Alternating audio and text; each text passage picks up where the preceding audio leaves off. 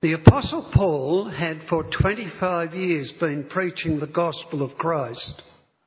He'd begun around Jerusalem, right around the northern part of the Mediterranean Sea, as far as Corinth. He had finished and completed his work in the eastern part of the empire.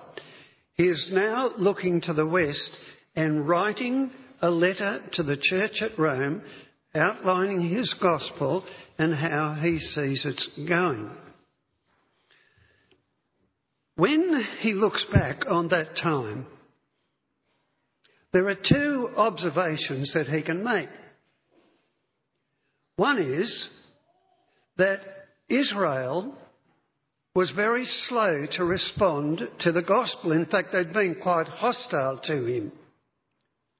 On the other hand, the Gentiles, well, they had embraced it in larger numbers than what they'd expect. In fact, in the church at Rome, what you have is more Gentiles, even though started off with Jews. As we've been following through all this, Paul says that this is constantly on his heart. It's an anguish that his own people have not been receiving the gospel. And in chapters 9 through to chapters 11, he deals with this. Chapter 9, last week, we heard about how God is absolutely sovereign in absolutely everything. He runs that sovereignty with the theme of mercy.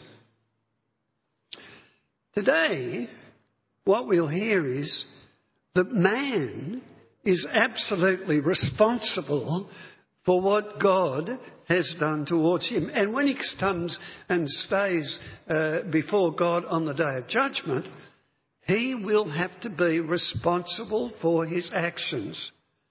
It is all through faith. That is what he is required to do. Today, as we look at chapter 10, I'm going to ask a question, make a statement, and then urge us to do something. Here's the question. Why was Israel not saved? If we read 10 verses 1 and 2, we have these words. Paul again reiterates his intention that his people would believe. Brothers and sisters, my heart's desire and prayer to God is for the Israelites, that they may be saved. I can testify about them that they're zealous for God, but their zeal is not based on knowledge. The Israelites, they had been trying so hard to please God. They had their various religious things that they did. They had their various social things that they did. But the trouble was, it was their righteousness that they were trying to perform. They sought their own righteousness. Rather, says Paul, God's righteousness. There was zeal, but not knowledge.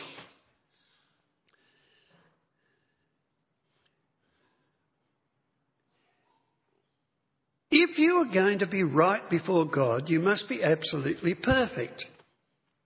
If you're going to do it your own way.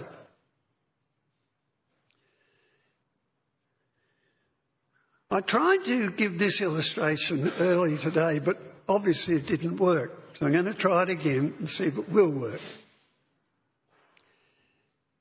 Suppose we think in terms of lengths and heights. If I go to the peak of Mount Everest, I am very, very much higher than on the shores of the Dead Sea. In fact, there is a world of difference between those. That is the lowest point and the highest point. When I look at people, I can see that there are some people who I think comparatively live a very good life. In fact, in that sense, one are like at the peak of Mount Everest and the other at the depths of the earth, that is, the shores of the Dead Sea. If, however, we want to compare ourselves with God's righteousness, then we've got to act as perfect. And we've got to think in terms of the furthest star, which is light years away, that is, light travelling at 300,000 kilometres per second for millions of years.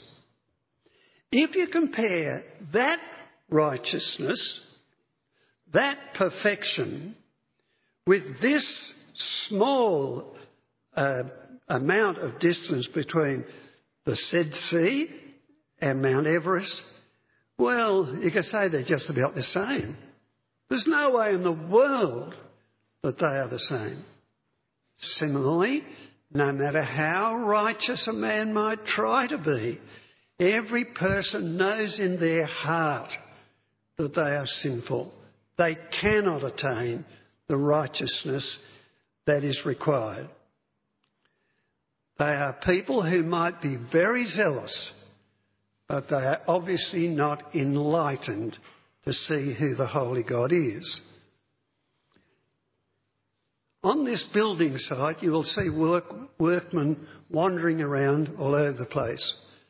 Just suppose there was a builder who was wandering around looking for the stone that really fits everything into place, the chief cornerstone, if you like. Well, you see them wandering around, and in fact, they stumble over it. Paul likens the Jews to that. There is a cornerstone that God has placed, but they've stumbled over it. When they hear of Christ and his righteousness, instead of responding to it, they actually stumble against it, over it. They cannot see Christ. They are hostile to what Christ has done. They are hostile to his apostle. Why was Israel not being saved?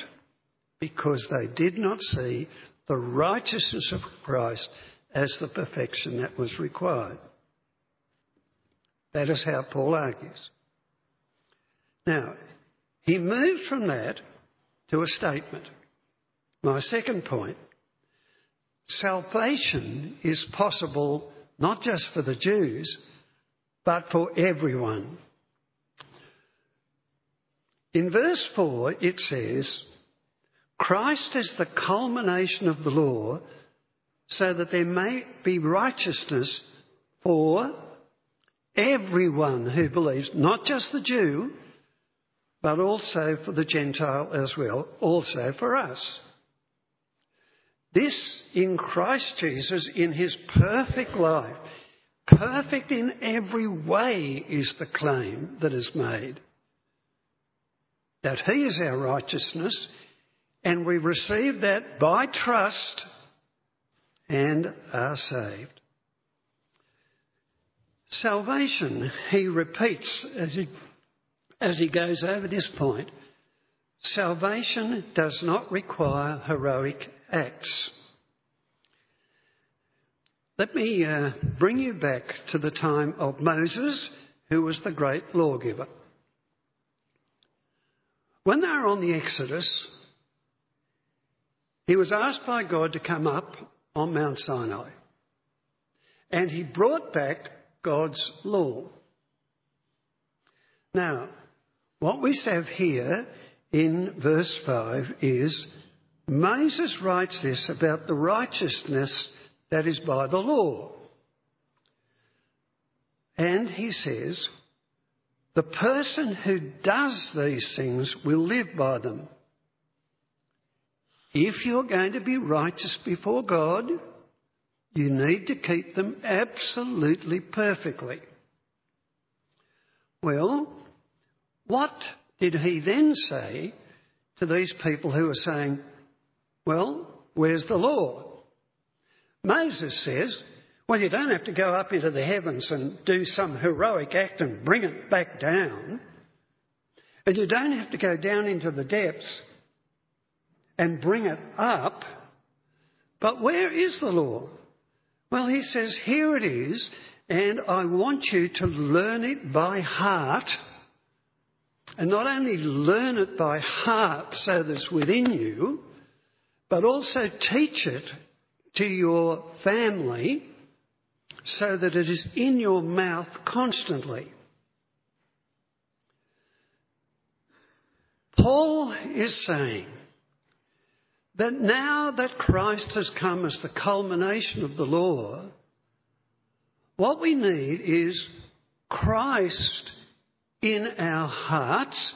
You don't have to go up into the heavens to go looking for him. He has come near. He is the one to be in our hearts, and the gospel is to be upon your lips. So Paul in another place will say, I have been crucified with Christ. It's no longer I who live, but Christ lives in me. And the life I now live in the flesh, I live by faith in the Son of God who loved me and gave himself for me. So where is this salvation? Not in heroic acts. It's in the Christ who will dwell within you. Well, what about this gospel? It may be, as we've just had it on the screen, or, as Luke tends to summarise it out, the Christ has died. The Christ has been raised. This is according to the Old Testament scriptures. We are to repent and to believe. God will give us the Holy Spirit. He'll give us forgiveness. He'll give us eternal glory with him.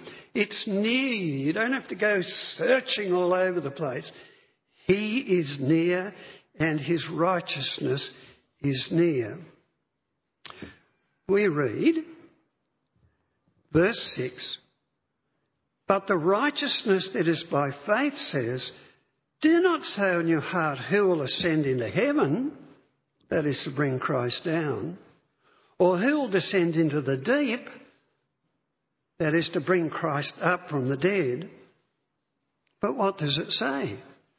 The word is near you. It's in your mouth. It's in your heart. That is the message concerning the faith that we proclaim. If you declare with your mouth Jesus is Lord, and you believe in your heart that God raised him from the dead, you will be saved. For it is with your heart that you believe and are justified, and with your mouth you profess your faith and are saved. Scripture says, anyone, I underline it, anyone, I underline it, anyone who believes in him, Jew, Gentile, man, woman, slave, free, whoever, anyone will be saved and never be put to shame.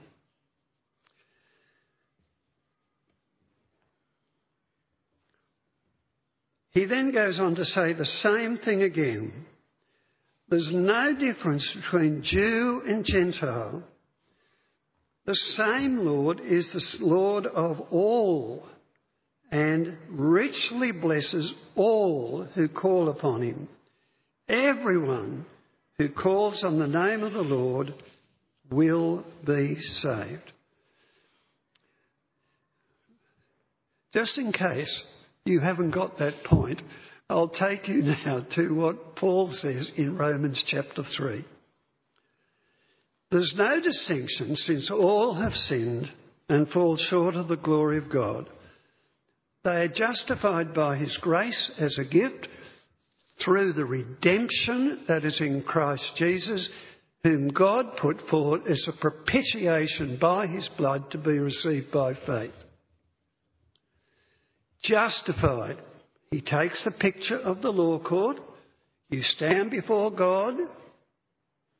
You need a righteousness. You are justified as a gift. by God. He then takes you from there to the slave market. You are bound in slavery to sin and to judgment.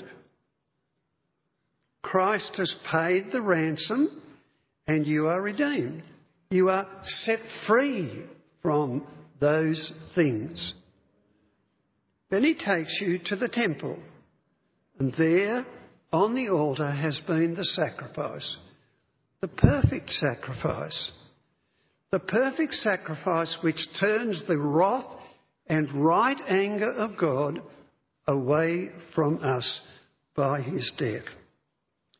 Everyone who calls upon the name of the Lord will be saved. What we need to do is to believe in our hearts and confess with our lips that Jesus is Lord. Well, here's my urging. What we ought to do then is we ought to keep praying for the preachers. Paul, obviously, is a preacher by the way he speaks, bursts into a fit of eloquence, and he says, verse 14, "How then can they call upon the one in whom they've not believed in? How can they believe in the one in whom they've not heard? How can they hear without someone preaching to them? How can anyone preach unless they are sent? Is it written, how beautiful are the feet of those who bring good news? Salvation comes by calling on the Lord. We cannot have faith unless there be the hearing of Christ. We cannot hear Christ without there being the preacher. We cannot have preachers unless God sends them. We ought to be constantly praying that God will send preachers. When I was the Bishop of Wollongong, there was a very fine older gentleman who was a great preacher, and he came to see me. He said, "You're going to have a young man visit you, and he's going to ask about ordination and preaching. He can't preach for nuts." Now, whether that gentleman was right in his judgment or not, we don't want people who are just preaching.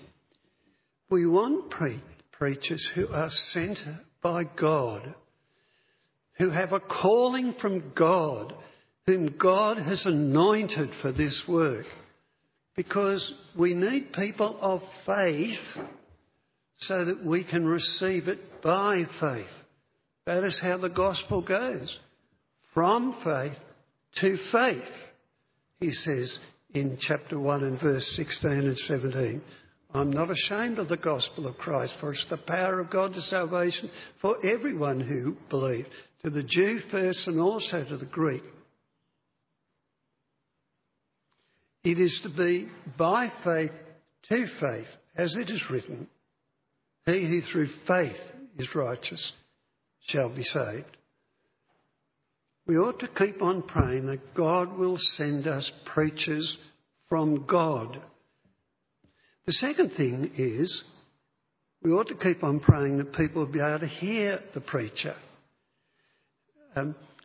That we'll actually be able to believe it in our hearts when it is proclaimed to us and confess it with our lips so that we will be saved. And anyone will be saved. I look back to that time when I sat in a little church at Coaldale and the preacher had walked down from Scarborough, preached that Christ had to be received by Lord, and somehow or other something worked in me to believe it and to receive it.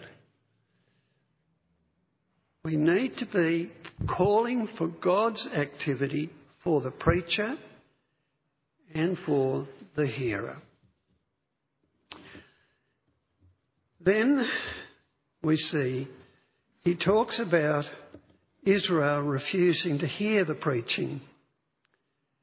In verses 16, he says, "Not all Israel accepted the good news." Isaiah says, "Lord, who's believed our message?" Did they not hear? He says in verse 18. Of course they did. Their voice has gone out into all the earth, their words to the end of the world. Now, that actually is part of an Old Testament scripture, Psalm 19.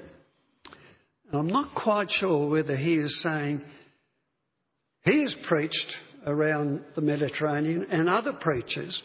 In other words, it's gone out like that to all the ends of the earth, and he's still doing that now. Or whether he's saying that even the creation preaches it. Maybe he is. In Psalm 19, it runs like this: "The heavens declare the glory of God, and the firmament proclaims his handiwork day to day. Pours forth speech, night to night declares knowledge. There is no speech, nor are there words. But their voice is heard through all the earth, and their words to the end of the world."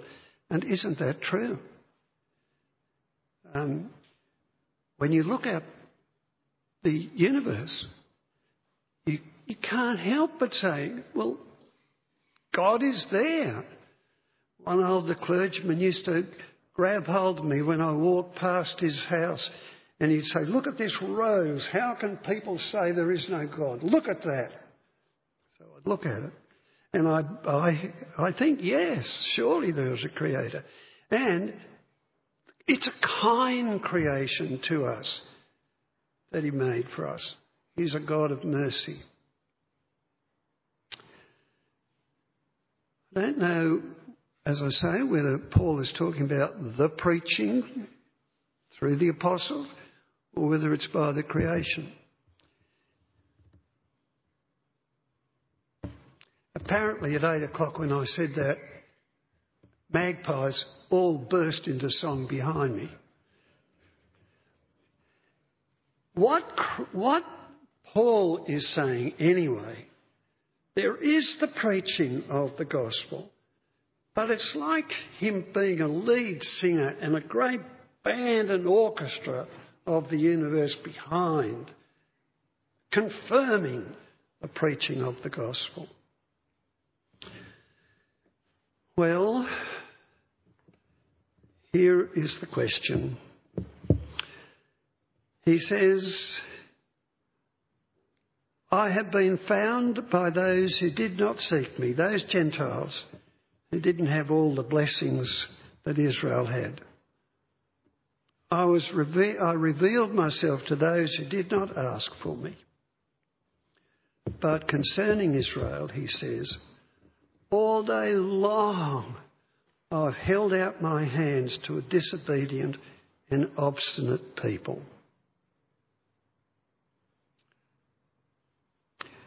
Well, has he given up on Israel?